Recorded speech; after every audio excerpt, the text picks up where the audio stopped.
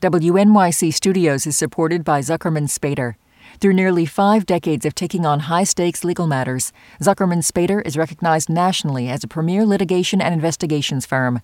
Their lawyers routinely represent individuals, organizations, and law firms in business disputes, government and internal investigations, and at trial. When the lawyer you choose matters most. Online at Zuckerman.com. Listener supported. WNYC Studios.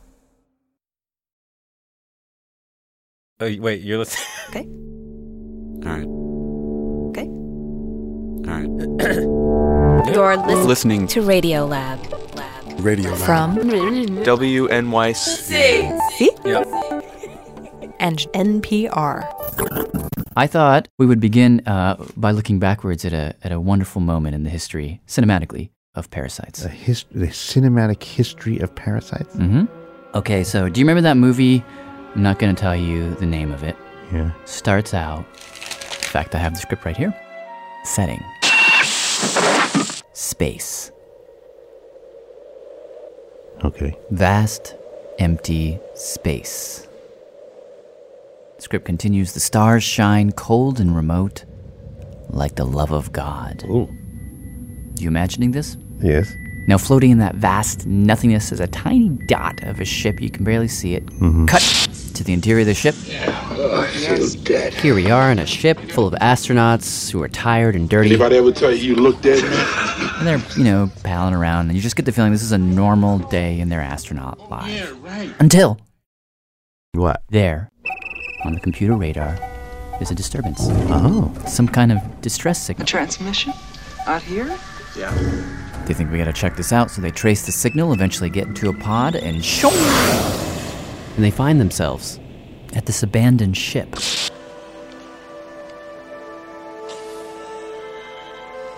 Totally abandoned. It's like a ghost ship. I've never seen anything like it. I wonder what happened to the crew. It's empty except for these weird eggs, and the astronauts are like looking at the eggs and touching the eggs and going...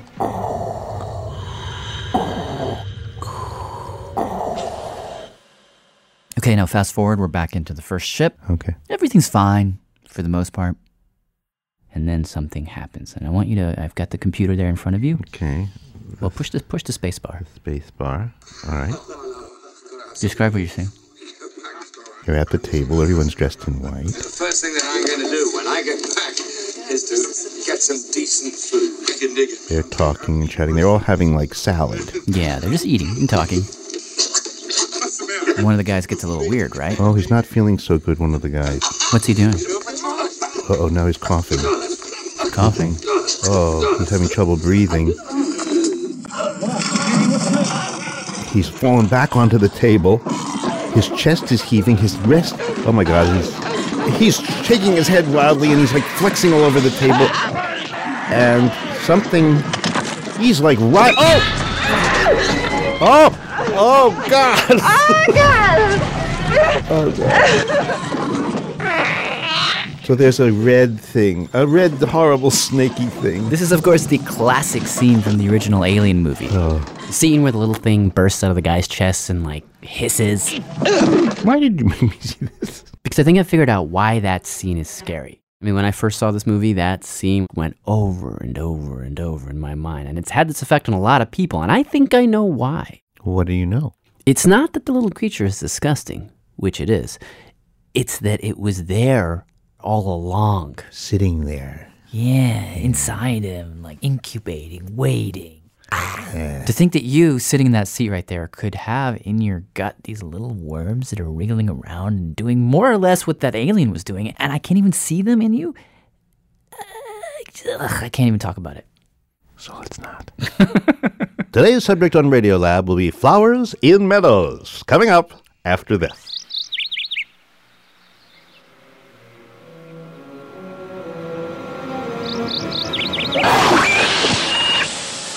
No, we're not doing that. We're doing an hour on parasites. These little creatures that live inside us invisibly and yet can have a huge influence over who we think we are. What is a parasite precisely? a moocher. Mm. And just to sort of slide us in, Yeah, get us please. into the mood, I'm already not in the mood. we thought we would get things started. Maybe I'll just move this Okay. speaker. No, I don't want to. Well, there really is no other way to start a show on parasites except with this guy. You should introduce yourself. My name is Carl Zimmer. Carl's a science writer. Yeah. And parasites have been on his radar ever since he was a little boy. I grew up on a little farm, and my mother would raise tomatoes sometimes in her vegetable garden. And sometimes there would be these caterpillars feeding on them, and my mom would be very annoyed.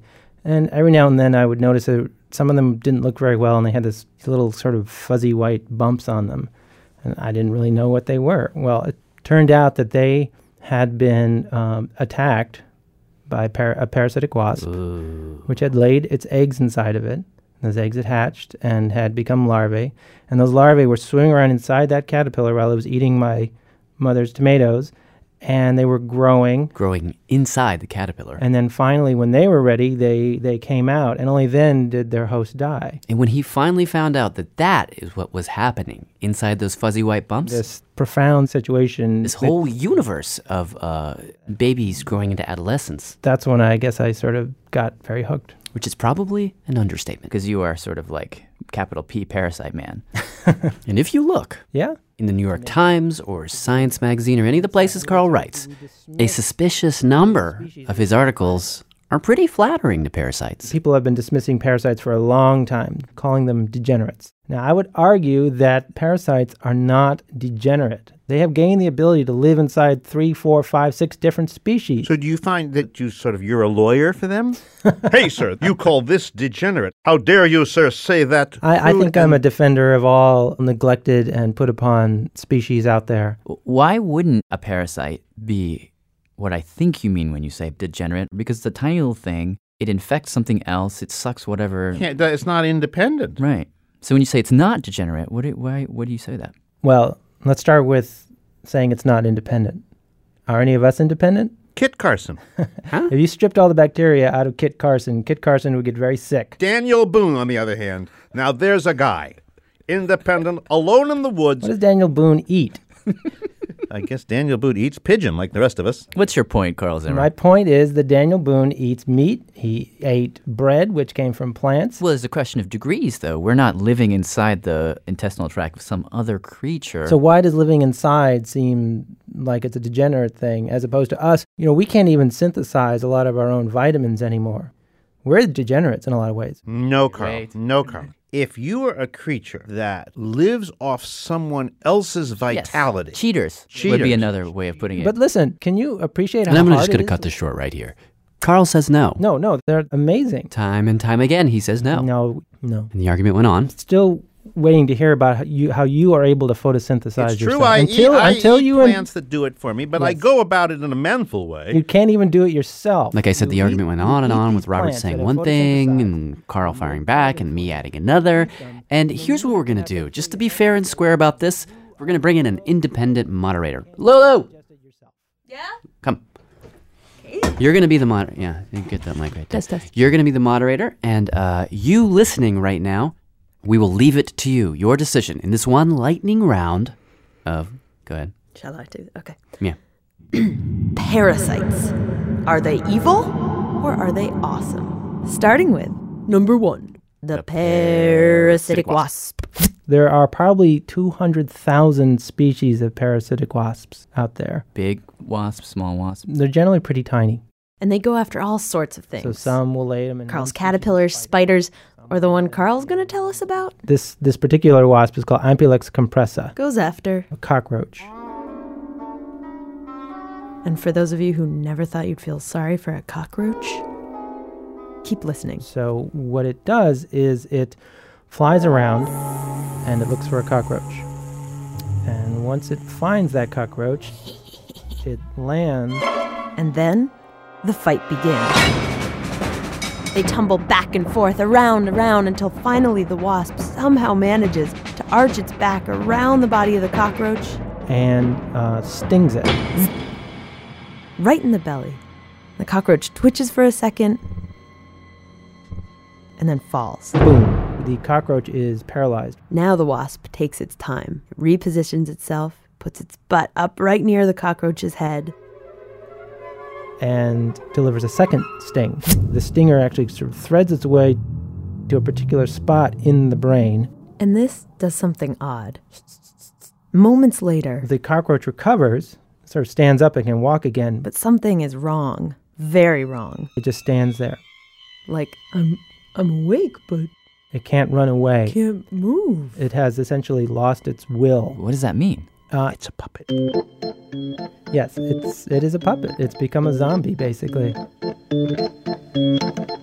And so now the wasp will literally grab onto the cockroach's antenna and start pulling on it. How does it grab? With what does it grab? I believe with its mouth. Imagine a tiny wasp guiding a cockroach across the desert floor. Like a dog on a leash. And so it leads it down, down, down. Down into a little burrow it's made. And the cockroach says, okay, wherever you want to go. Then, once the wasp has the roach in the burrow, It lays its eggs on the underside of the cockroach. so now you've got this drugged roach sitting on top of some wasp eggs. And then the wasp Goes out and it seals the burrow. It buries the cockroach alive? Well, Or it just puts him in a cell? It's in a little chamber. A little I mean, chamber. it doesn't want to kill the cockroach because this cockroach is going to feed its young. It's young, yeah. So then the eggs hatch, and then they drill inside the cockroach, which is still just sitting there. How's it staying alive at this point? Well, parasites are very careful. They won't eat vital organs that would kill it. Instead, Carl says, they just feast on the extra stuff. There's a lot of stuff inside of a cockroach, a lot of fluid just floating around Bits of Wonder Bread, essence of skin, old hair. that you can just feed on, and the host stays alive. Wow. And then what happens? Eventually, the little baby wasp larva grows up inside the cockroach. And develops into an adult. And then one day, The wasp eats its way up a little hole out of the cockroach's body, shakes off its wings, and flies off. And then the roach dies. Then the roach dies. And only then. Yeah. That, to me, sounds like the purest description in nature of evil that I can imagine. Wouldn't you agree? Well, Darwin certainly said that God should not be personally blamed for having created parasitic wasps.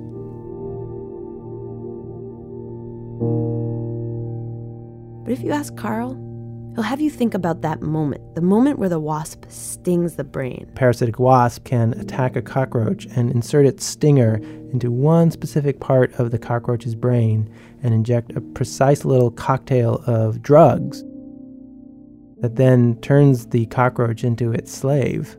I know that wasp didn't get a PhD in neurobiology. And yet it has performed a kind of brain surgery. Very precisely, in a very elegant way. Or evil. Might be the other way. Okay, so go ahead. But there's a complexity there that you can't deny. Or can you? We leave it to you. Bringing us to example number 2. Parasitic nematode. I mean, here's another example that I actually was looking at today. Okay, you're holding your computer up to the glass. And on the screen is a big black ant. It looks like it's carrying a cherry. Right. A cherry that's about twice the size of the ant. That red cherry is actually parasites inside of the ant, making it look like a red cherry. What part of the ant is that? Is that its butt? Essentially, yeah. Wait a second. It looks like it's sticking its big red butt up into the air. Yeah, their behavior has changed, so they waggle around their tail, as it were. Now, why on earth would a parasite turn an ant's butt red and then make it stick its butt up into the air? Well, let's say you put an ant down that has this bright red rear end and an ordinary ant in front of a bird. Bird's going to go for that red ant very quickly. Because it thinks it's a berry. Yeah. And then what? It's going to swallow this little package full of nematode eggs. So that's the way the nematode eggs get into the sky? They buy their airplane tickets by advertising themselves as berries. Yes. What's the benefit of being in the air? Well, the only place that this parasite can reproduce is inside the bird. And how better to spread your seed far and wide than to drop from the sky with the bird's droppings. That is brilliant. brilliant. I mean, look at it's red is up in the air. Yeah, it's amazing. It's like, how can a stupid little thing be so brilliant? Because they're not degenerates. But they're still cheating. And then, just to bring his point home, just to pick a common one, Carl offered up his third and final example. Number 3, blood flukes. Blood flukes are related to flatworms, tapeworms. So their eggs start out in the water. Freshwater in Africa, Asia, parts of South America. In the first part of their life, they go into a snail and they come back out into the water. And they're swimming around and they start looking for a human. So imagine a foot going into the shallow end of the pond. Mm-hmm. I see toes, I see bottom of foot, I see ankle. Well, if you're blood fluke, you don't see anything, you don't have eyes. Oh, sorry. But eventually you find a foot, secrete a little enzyme. Basically turn a little bit of skin into butter. And you slip into the vein, and now you're going to swim my circulatory system. You're going to ride along in the blood. And now it's time to find a mate. A mate? So there's sex, so there's male and female, is what you're saying. Sure, they're animals. They're animals? I would have never called them animals. That's interesting you say that. That's a whole other topic, I guess. So, all right. So the female is very thin. It's sort of a standard issue worm kind of thing. But the male is very strange. It's kind of like a canoe. It's got a big trough down the middle. And at one end, it's got a giant sucker. Should we urge some of our listeners to tune away at this point because what is about to happen may not be acceptable in family hour? Well, actually, blood flukes are fairly monogamous and loyal. So, if you're looking for animals to reinforce your family values, blood flukes are pretty good. And eventually, 2 blood flukes find their way toward each other, and the male does a sort of courtship.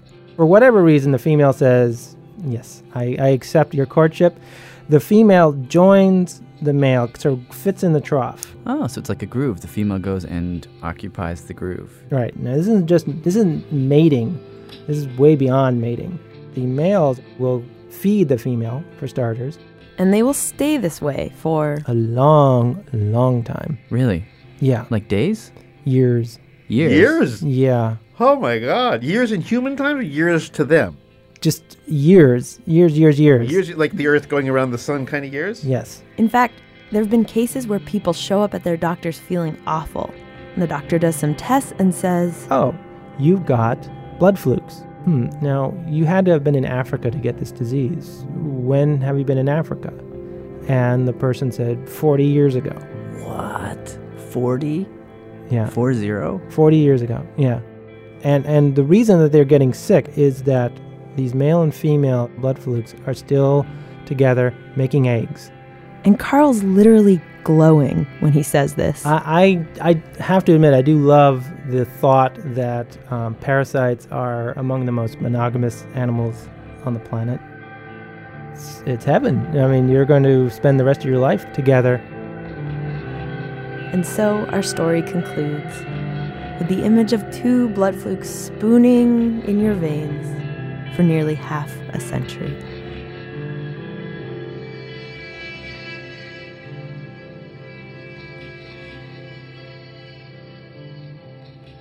You gotta hand it to him. He's good. Carl, you mean? Yeah.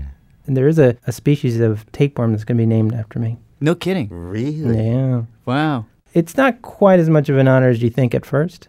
I was talking with a parasitologist, and she was telling her fellow expert about how she was going to name one for me, and then they got into a conversation about, that was good that you named that particular tapeworm for him because he's kind of thin, and it's kind of a thin tapeworm. My aunt, she's a little round, and it's a kind of a round tapeworm that I named her after, and you suddenly discover there are a lot of tapeworms to be named. How many is a lot? I mean, tens of thousands of species of tapeworms. Wow. So they got us beat many times over. I once saw estimates that if you took all the viruses in the ocean and you stuck them end to end, how far would it go? And it was many light years, way beyond our galactic neighborhood. In other words, there are more cheats than there are honest people, honest creatures on Earth. Oh, yeah.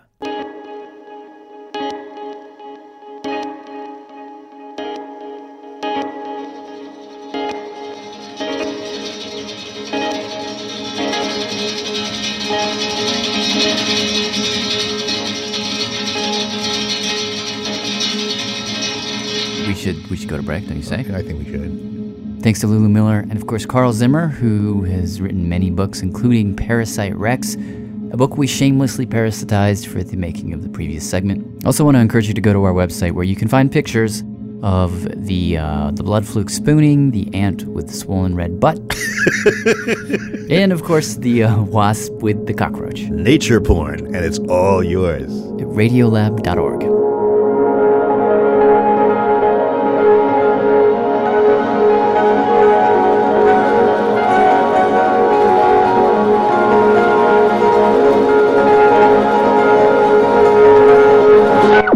I'm Jad Abumrad. I'm Robert Krulwich. Stay with us. Hi, this is Carl Zimmer. Radiolab is funded in part by the Alfred P. Sloan Foundation, the Corporation for Public Broadcasting, and the National Science Foundation. Hi, this is Lulu, leaving you the credits on a landline. Radiolab is produced by WNYC and distributed by National Public Radio. Okay, bye. End of message. WNYC Studios is supported by Zuckerman Spader. Through nearly 5 decades of taking on high-stakes legal matters, Zuckerman Spader is recognized nationally as a premier litigation and investigations firm. Their lawyers routinely represent individuals, organizations, and law firms in business disputes, government and internal investigations, and at trial. When the lawyer you choose matters most. Online at Zuckerman.com. Radiolab is supported by TurboTax. TurboTax experts make all your moves count, filing with 100% accuracy and getting your max refund guaranteed. So whether you started a podcast, side hustled your way to concert tickets, or sold Hollywood memorabilia, switch to TurboTax and make your moves count. See guarantee details at turbotax.com/guarantees. Experts only available with TurboTax Live. On this week's On the Media, does the rise of X signal the fall of traditional right-wing outlets? You don't have to have this website and a link that people have to click on. You can just say stuff and you can get attention. You don't need to be Breitbart to do that anymore. Also, what does decolonization really mean? On this week's On the Media from WNYC. Find On the Media wherever you get your podcasts.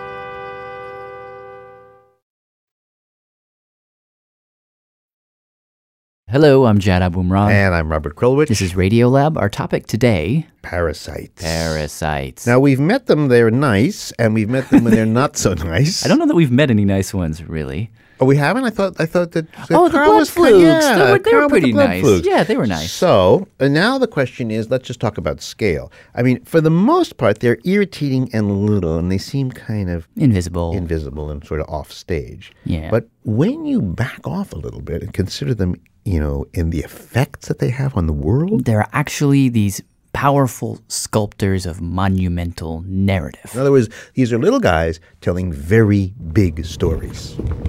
In fact, here's an example. Recently, I went to visit a guy named Dixon Despommier up at Columbia University. He's a parasitologist, and, he does a bunch of different things. And we ended up talking about... he told me this crazy story. The story I love telling the most. And before we start, I just want to say one thing. The following 2 stories contain moments that are a little bit gross. Just want to make sure you've been warned. The story I love telling the most is how we eradicated hookworm. The story begins in 1908. John D. Rockefeller Sr., really rich guy, is sitting in his New York office, and he's thinking, how can I make more money selling something to the South? Yeah, I've got all this money, got all these resources. I just need a new market. And in terms of new markets, the South was pretty much untapped.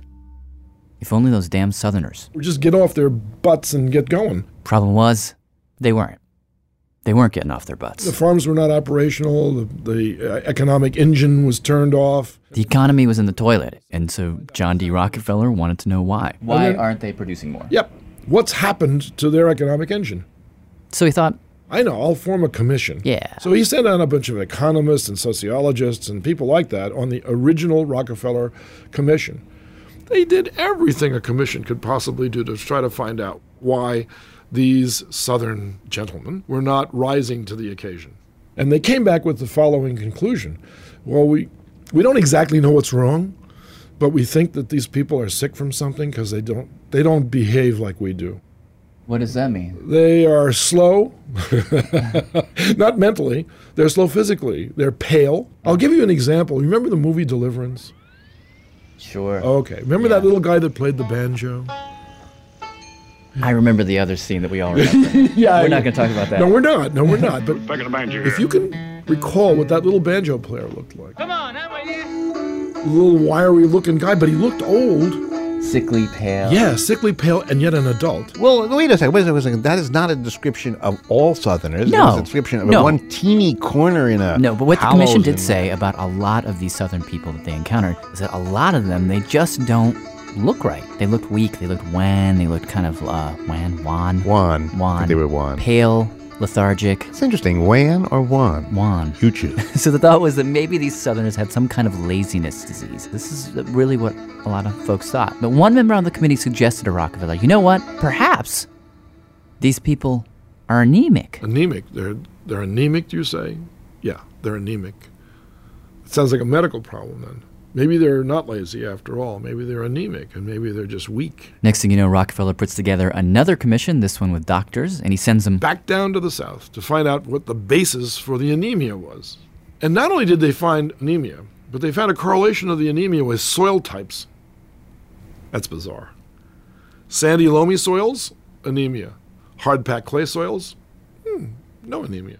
Sandy, loamy soils, good farmland. Hard-packed clay soils, not such good farmland. So all the rich farmers were anemic and all the poor farmers were doing okay. And this seemed to be a clue. The incidence of anemia was linked somehow to the soil. Maybe, yes, something was in the soil. That's correct. So somehow they hit upon this idea of looking for hookworm. The hookworm. The hookworm. So they thought, all right, let's run some tests. And when they did, big time, they discovered hookworm big time. So the anemia is due to hookworm. Now the question became, how are these Southerners getting the hookworm and giving it to one another? And a pretty good place to start to look for an answer was their feces. Because if these hookworms are in you, they're going to come out of you when you go to the bathroom. So they asked these Southerners, when you guys defecate, where do you do it? Most of them said something like this. And I defecate over there. You see that tree over there? That's where I defecate. So I defecate over there, but I live over here. Okay, so then the investigators asked the next question. When you go to that tree and do it, do you wear any shoes? Most of them said no. Barefoot, just like everybody else, because it's comfortable. So clearly these worms are in the feces that are landing near the tree, that are somehow getting into people's feet the next time they come to use the tree. But no one intentionally steps in their own, no one does that. Which meant... Oh my goodness, it can crawl. Right, so let's find out how far it can crawl. So what they did, these researchers, is they built a sandbox. And then they took some hookworm-infested stool... and put it right in the middle. Then every day, we'll sample from the stool sample out in the sand in all directions and find larvae and find out how far they can travel. How's that sound? So now we have larvae in the stool, and they begin to crawl away from the stool, seeking a victim. On day 1, they crawled an entire foot in all directions, but they weren't at 2 feet. On day 2, my God, they're at 2 feet. At day 3, they're at 3 feet. I can't believe this. They're crawling a long way. Day 4, they crawled to 4 feet. What about day 5? No, I'm allowed to ask that. Okay. And what about day 5? 5 feet? No. 4 feet. That's it. So after 4 feet, they're what, exhausted? One would assume. On day 6, they were still at 4 feet. And on day 7, they were dead.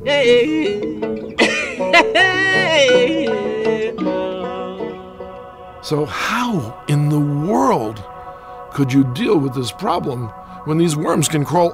They can crawl 4 feet. It doesn't matter where you defecate. They're going to crawl away from that. And within a 4-foot radius of that stool sample, you're going to get hookworm. Unless you do something radical that's never been done before.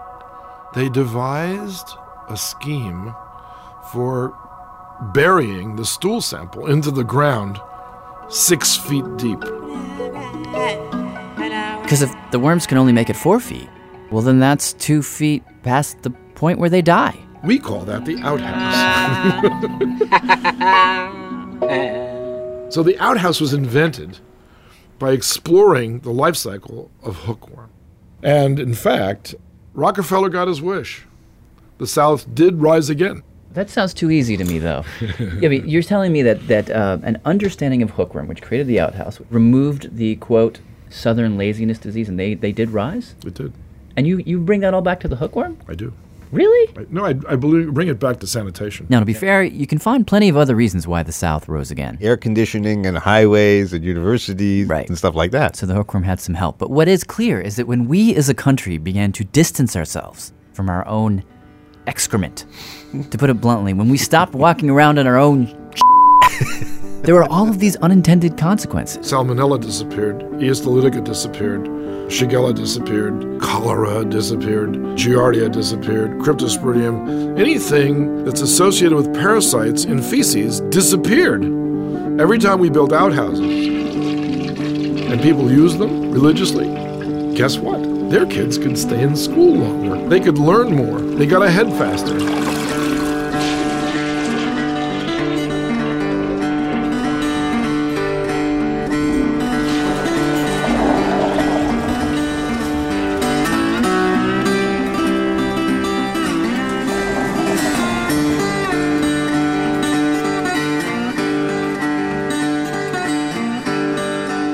Dixon Desvamier is a professor of public health and environmental health sciences and microbiology at Columbia University. Can they make longer titles at that university? He literally wrote the book on parasites. The book is called Parasitic Diseases. You know it very well. And it's soon to be a major motion picture, but now in its 4th edition. In its 4th edition. And while we're on the subject of hookworms and the glorious campaign to deworm America, because this has been a very carefully crafted and intentionally fair program, you have heard the case against hookworms. Now, let's turn the coin and say something nice about hookworms. And to begin that discussion, let's go to our reporter, Patrick Walters. Okay. So, Pat, are you there? Yeah, I'm here, Robert. So tell us a little bit about this fellow. What's his name exactly? His name is Jasper Lawrence. That's right, Jasper Lawrence. So where is he from? He actually grew up in England. He grew up in this little farm in the southwest corner of England. And it's important to know, I think, before hearing any part of his story, that Jasper has had allergies for pretty much his whole life. On really bad days, my eyes would swell up so much from pollen or airborne allergens that they would feel like they were swelling shut. I could feel my eyes squeaking in my sockets. It was an enormously uncomfortable feeling. But it was nothing debilitating. They were just allergies. So, he just, like most other people who have allergies, just learn to deal with it. You live with it. But what changed for me in my late 20s, early 30s was my asthma. And at that time, I was living in Santa Cruz. I was relatively recently married. We had 3 cats that had been grandfathered in with the relationship. And I started a landscaping business. I really didn't want to work for someone else. That's like someone with allergies starting a landscaping business. That seems kind of unexpected. Stupid is actually the word for it. And within 6 months or a year, he starts to notice this really weird barking cough. Was there anything particular that brought this on? No, it was just sitting and breathing. Okay. Cats certainly didn't help. Right. And during that period, my asthma got much worse very, very quickly. By the time it was 1996, 1997, I was seeing specialists, having skin allergen tests and cycling through emergency inhalers, trying Singulair and all these other drugs that were coming on the market. I was being hospitalized at least a couple of times a year. I mean, I looked terrible. I had dark eyes and pale, waxy skin. I had that allergic look. It was a really bad time. And he decides in the summer of 2004 to take a vacation. You made this visit to England. Yeah. I took my 2 daughters back to see my aunt who had raised me. Very early in the visit, I was sitting at her kitchen table, and she asked me if I'd seen a BBC documentary about parasites and their connection with things like asthma and allergies, multiple sclerosis. And of course I hadn't, but I went upstairs and got on the internet after lunch, and I stayed on the internet until perhaps 2 in the morning. I didn't stop. And he's reading and reading and the work of all these researchers. One study after the next. In Japan, epidemiological studies in Africa, animal models of multiple sclerosis. This enormous weight of evidence that in the developing world, people don't really have asthma or allergies. And what he discovers is that behind all of this, to his shock, is hookworms. Hookworm? Yeah, hookworms. Yeah, I learned that asthma was 50% less likely in someone who had a hookworm infection. So this sort of just like hits you. Oh yeah. What did you think when you read that? Oh, I immediately was determined to obtain hookworm. Immediately. I couldn't wait. So hookworms are these very tiny worms the size of a little hair. But if you take a microscope and you zoom way in, they have this big circular mouth brimming full of pointy teeth. Very scary to look at. They have these toothy mouths so that they can burrow up through your feet, ride through your blood, and eventually end up down in your gut and start chewing on the inside of your intestines. This guy wants hookworms in his intestines? Absolutely. And so did you just Google it? Yeah, hookworms for sale. I mean, someone's got to be selling them. But, nothing. I contacted every laboratory supply company in the world and parasitology research centers, and they all said the same thing. No. Various flavors of no. And so I came to the conclusion that I was going to have to go to the tropics. So, fast forward a little. Jasper is in Cameroon along the coast. Quite literally and figuratively, the armpit of Africa. He's 200 miles north of the equator. It's extremely hot. He finds a guy to drive him around. And so he and his driver would go to a village. He'd get out of the car. Walk up to these villagers and ask them if they could see the latrine. Just an open area of ground, usually with bushes so people can have a little bit of privacy. And I would go over to the area, remove my shoes, and start walking. The first time I did that, I almost couldn't do it. It must have been 110 degrees that day, 100% humidity. And the stench and the noise from the insects, it was so repulsive and so disgusting.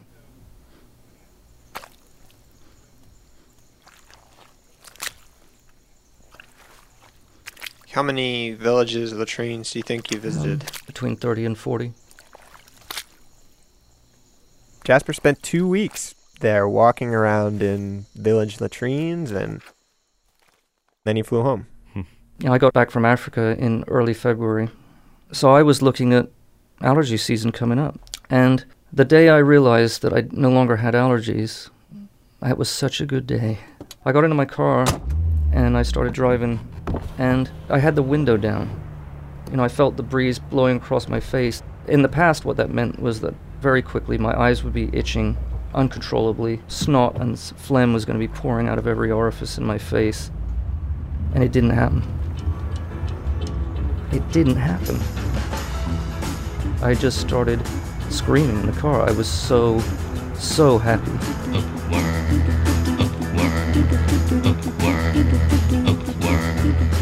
And I haven't had an asthma attack since I went to Africa. I no longer have allergies.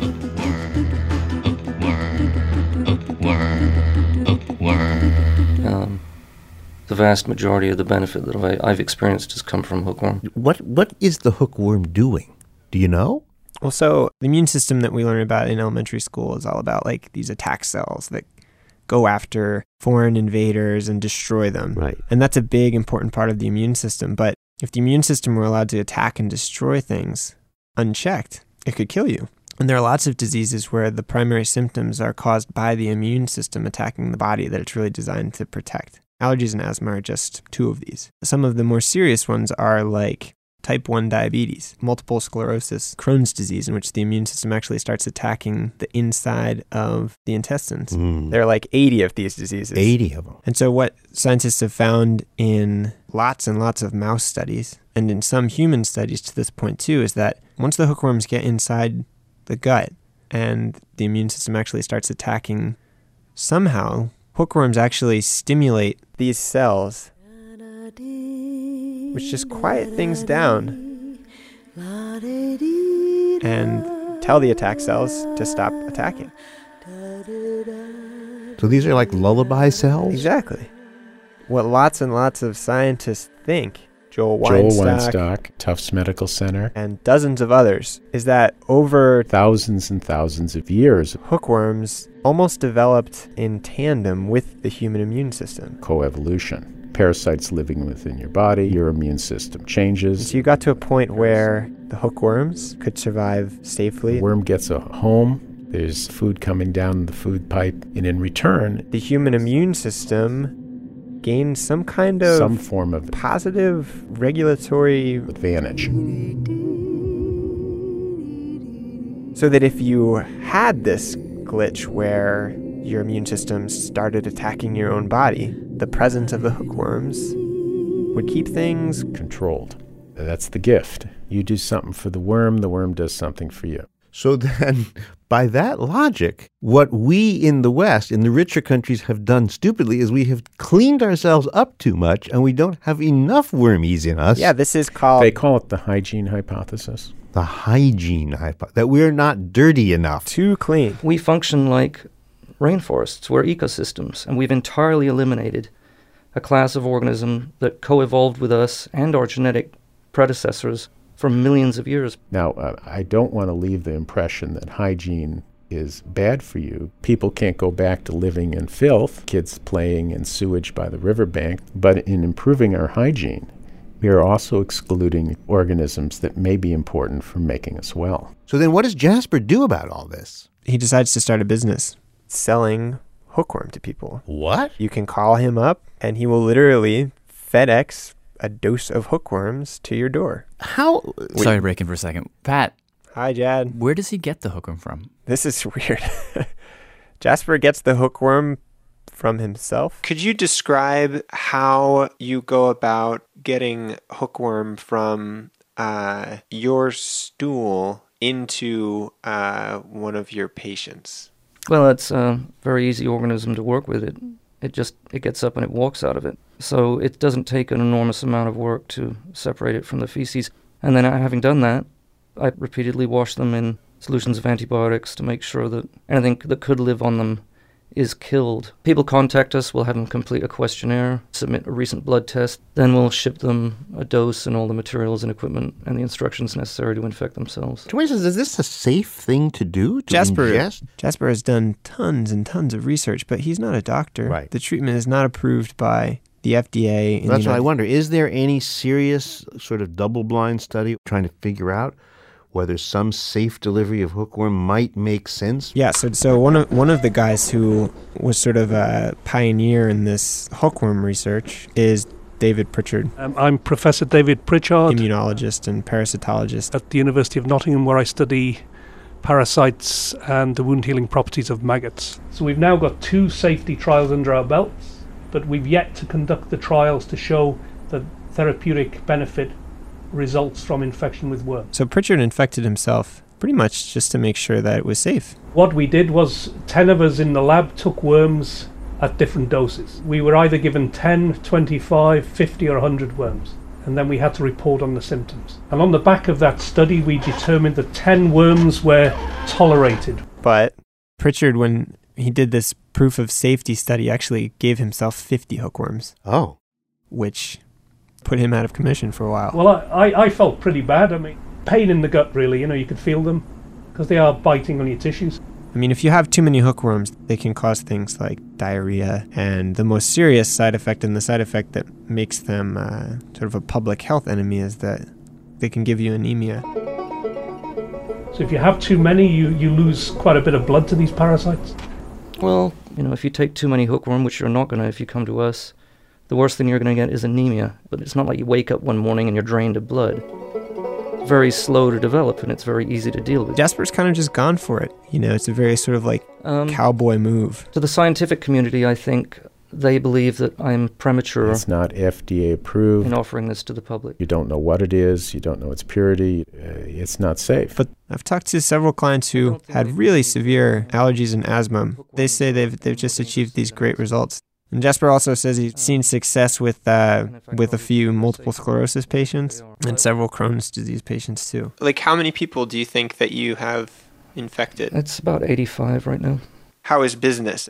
Is it everything that... Business is adequate, but I honestly don't know why I don't wake up in the morning with my front garden 20 deep with people with ulcerative colitis, Crohn's disease, allergies. I just don't know why I'm not completely buried. The way he sees it, people are scared. Well, they're the people who are coming from a point of view of what they learned in kindergarten about clean drinking water and sewers. To them, worms and parasites are so repulsive that there's nothing good to be said about them.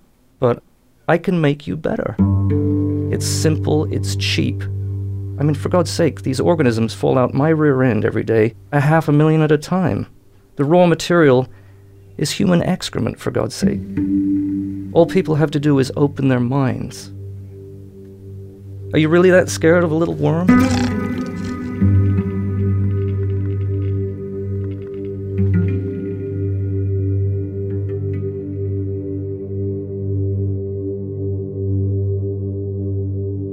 Thanks to reporter Pat Walters. Thanks, Pat. And to Jasper Lawrence. And to the worms. And to the hookworms. Thank you, hookworms. Thank you, hookworms. More information about hookworms on our website, and that's the end of this section of don't Radiolab. You want to say the address? Radiolab.org. Yes. /hookworm. No, just .org.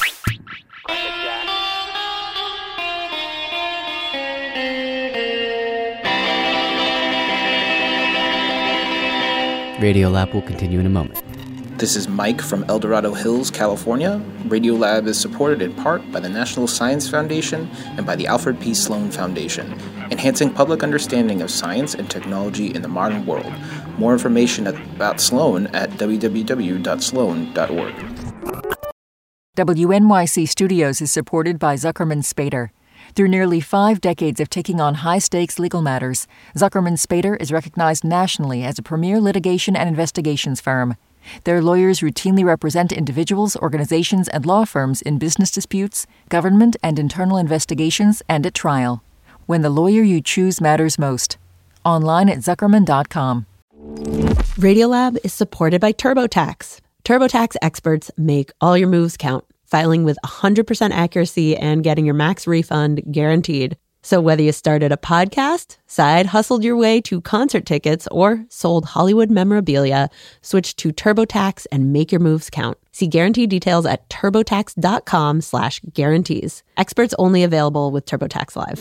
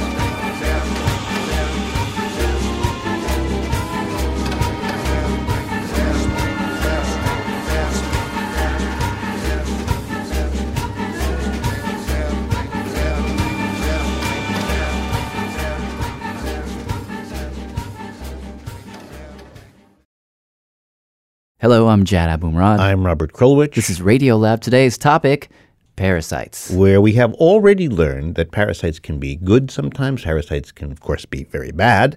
That also, parasites can affect human behavior, making some of us a little lethargic. Or solving our allergies. Yeah, here's the question to consider, though. Can they not just affect our behavior, can they control our behavior? Yeah, different question entirely. Yeah, and we were thinking about this question, in the abstract, doing some research, but then things got kind of real when our producer Ellen Horn called in late to work one day. Hey Lulu, it's Ellen. I just got home from the vet. I've been waiting on chest X-rays and blood work from my cat. She managed to scratch me with her. This is my cat, Moose. Hi, Moose. Big, lovely, affectionate kitty. She's like the sweetest cat you will ever meet. I've met Moose. She's a very sweet cat. She's a darling. But Moose has digestion problems. And this one day I had to take her to the vet, and as I was putting her into the kitty carrier, She managed to scratch me with her back claws, and I have like a bloody wound on my hand. Her back claws are like totally poop covered, so I'm kind of worried as I am 6 months pregnant. the very first thing that they tell you when you get pregnant is stay away from cat poop. So after it happened, I called my midwife. Stacey, are you ready for me? Yeah. She told me to rush right down to her office. So it bled pretty profusely? It did. Wait a second, why? What's so scary about cat poop? Well, it turns out that cat poop can have in it this tiny parasite. It's called Toxoplasma gondii. But what is the And threat to the baby? If it gets to the baby, It can cause miscarriage, it can cause stillbirth, and it can also cause seizures, blindness. So you're freaking out at this point. yeah, I'm kind of freaking out at Small this point. cranium, small head. But my midwife said there's probably nothing to worry about. So she took my blood. This is probably the better arm. Okay, give me some pressure. Yeah. And she sent me home. The turnaround time for the test is between 2 and 3 days. Okay. Okay, so I'm looking on the internet. At home, I proceed to get myself even more freaked out. A bunch of things about toxoplasmosis. And one of the things that I found was this lecture by Robert Spolsky. Now, the example I'm talking about here, He's a neuroscientist who we've had on the show a lot. it has to do with a parasite called toxoplasma. And I just decided that I was going to call him up Hello. and ask a few questions. Okay, so what's the deal with Toxo? And he proceeded to tell me one of the most amazing feats of mind control that I'd ever heard. What did he tell you? Well, the first thing he told me is that Toxo doesn't actually want to be in me. Yes, it really has wandered off into the wrong county if it winds up in a human. It wants to be inside Moose. For totally mysterious reasons, at least to me, Toxo can only reproduce sexually in the gut of cats. So it's there in Moose's intestines that the Toxoplasma meet and hook up. Then they lay eggs. Next, Moose takes a trip to the backyard where she ejects those eggs in her poop. So it's out there now in the cat feces. Step 2, says Sapolsky, is that, maybe a week later, a rat will come along and eat the cat poop. Now, Toxo has a problem. It's stuck inside a rat. It really wants to be inside a cat. But rats totally freak out whenever they so much as even smell a cat. It's a hardwired aversion. And Toxo's evolutionary challenge now has been to figure out how to get rodents inside cat stomachs. Here is where the mind control comes in. And it's kind of hard to believe, but this is what Sapolsky says happens. Toxo starts off in the stomach of the rodent. It takes about 6 weeks to migrate its way up to the brain. And once it's in there, it finds this particular region called the amygdala, which is like command central for fear and anxiety and terror, all of that. It also finds this other region, kind of right next door, where a very different emotion lives. Sexual arousal. And what Toxo seems to be able to do is to somehow cross the wires. This may be some horrifically simplified soundbite, but what I think is going on is that Toxo knows how to make cat urine smell sexy. What? To rodents. Which... God, that is so evil. Like, totally bizarre, but Toxo makes rodents like the smell of cats. And thus they approach, and thus they're more likely to wind up in the cat's stomach. That's rough. Yeah. In all other ways, the rodent is totally normal. Normal olfaction, normal social behavior. Just hot for cats. That's a good kitty. I start to wonder. Moose really likes the microphone. I love cats. Yeah. Is it possible that Toxo Moose is wonderful. is what's been drawing me to cats? That's why we let her put her fur everywhere. Mm-hmm. I ask him. Pure speculation, but people who think about this stuff view it as not just purely speculative. the notion that toxo can produce some sort of attraction to cats and humans, they don't think that's all that crazy. Wait, so you're saying that, like, the crazy cat lady could be toxoplasma? Well, no one's really studied that yet. Testing. But there are scientists out there that are making the case that toxo can really change you. Probably the most interesting established link is between toxo and schizophrenia. Are you Dr. Torrey? I am. Nice to meet you. There's actually been, last count, 54 studies on toxoplasma in people with schizophrenia and other psychoses. That's Dr. Fuller Torrey. He works at the Stanley Medical Research Institute that sponsors a lot of these studies. Well, I've been doing research on schizophrenia since the early 70s. And he thinks there's a link? Yeah. Not a huge effect. A very, very small risk of schizophrenia simply because schizophrenia is very rare. But why would it cause schizophrenia to begin with? Is it trying to cause schizophrenia? You imagine if the toxo is sort of lost in the brain, it thinks it's in a rat brain. Maybe it's just trying to do what it usually does to rats, but in humans it has a very different effect. I see. And one of the reasons he thinks this might be true, this connection between toxoplasma and schizophrenia, is because of a historical link. The fact that what we now call schizophrenia was quite rare until the late part of the 18th century. And then during the 1800s, schizophrenia increased very rapidly. Why? This was the first time when we started to keep cats as pets. They first were adopted by the kind of East Greenwich Village types in Paris, the artists. And it was really considered kind of weird, but it's the kind of thing that if you were an artist or a writer or something like that, you started to do. And then it kind of spread to London, where the writers and artists kept it there. And then starting in about the 1840s, it started to become a little bit more popular. And then in the 1860s and 70s, there was what called a cat craze. Cats were all over. Greeting cards. The first cat show was in London in 1870 and in Madison Square Garden in 1880. It became very fashionable to have a cat. We should say, he'll agree, at this point it's just a theory.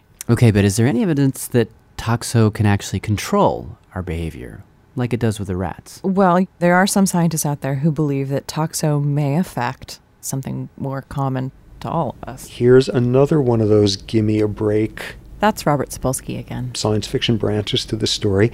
Two different groups independently have seen people who are toxo-infected have 2 to 4 times the likelihood of dying in car accidents. Really? Yeah. And I asked him why. Insofar as toxo makes rodents get really imprudent about cat smells, maybe toxo is making all sorts of mammals get imprudent about anything that they're normally skittish about, like your body hurtling through space at a high speed. So, in the end, it might be possible that toxo is guiding our emotions, changing who we are in some basic way. And if you consider that toxo might just be one of thousands of tiny little parasites inside us, pulling our strings from the inside, well, that thought is pretty creepy. Even if the entire lesson with toxo is a small subset of infected people now have 0.5% more likelihood of wanting to drive really recklessly, even lurking in that 0.5% are some serious implications for thinking about free will. We haven't a clue the biology lurking in the background that makes free will seem a little bit suspect. By the way, whatever happened with your test? Well, this is me with my midwife, Barry, and she's giving me the news. What did we find out from the toxo test? That you have had past infection with toxoplasma. Positive. You're positive? Yeah. But my midwife says that the baby's going to be okay. Does the baby look like she's small? No, she looks like she's a nice size to a little bit on the larger size. So, not a baby I'd be worried about. And I believe her.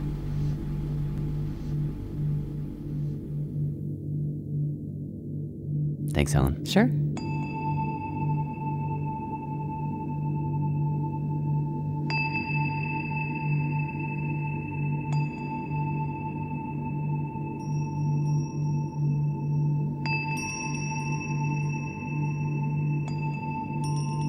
You want to hear more about anything you heard in this hour? Check our website, radiolab.org. Hi there, this is Ellen Horn, and I am calling with my cat Moose, who is just recovering from surgery and doing very well. And we're calling to say that Radiolab is produced by Lulu Miller and Jada Boomrod. Our staff includes Soren Wheeler, Michael Rayfield, Ellen Horn, Ann Hepperman, Jonathan Mitchell, and Amanda Oranczyk, with help from Jessica Benko, Charles Choi, and Emma Jacobs. Special thanks to Elizabeth Giddens, Pat Walters, Karen Havlick, Lauren Sessions, and Charles Michelet.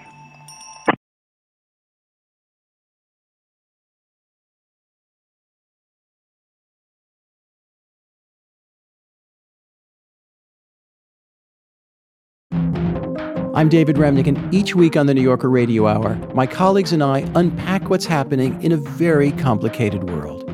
You'll hear from the New Yorker's award-winning reporters and thinkers, Jelani Cobb on race and justice, Jill Lepore on American history, Vincent Cunningham and Gia Tolentino on culture, Bill McKibben on climate change, and many more. To get the context behind events in the news, listen to the New Yorker Radio Hour wherever you get your podcasts.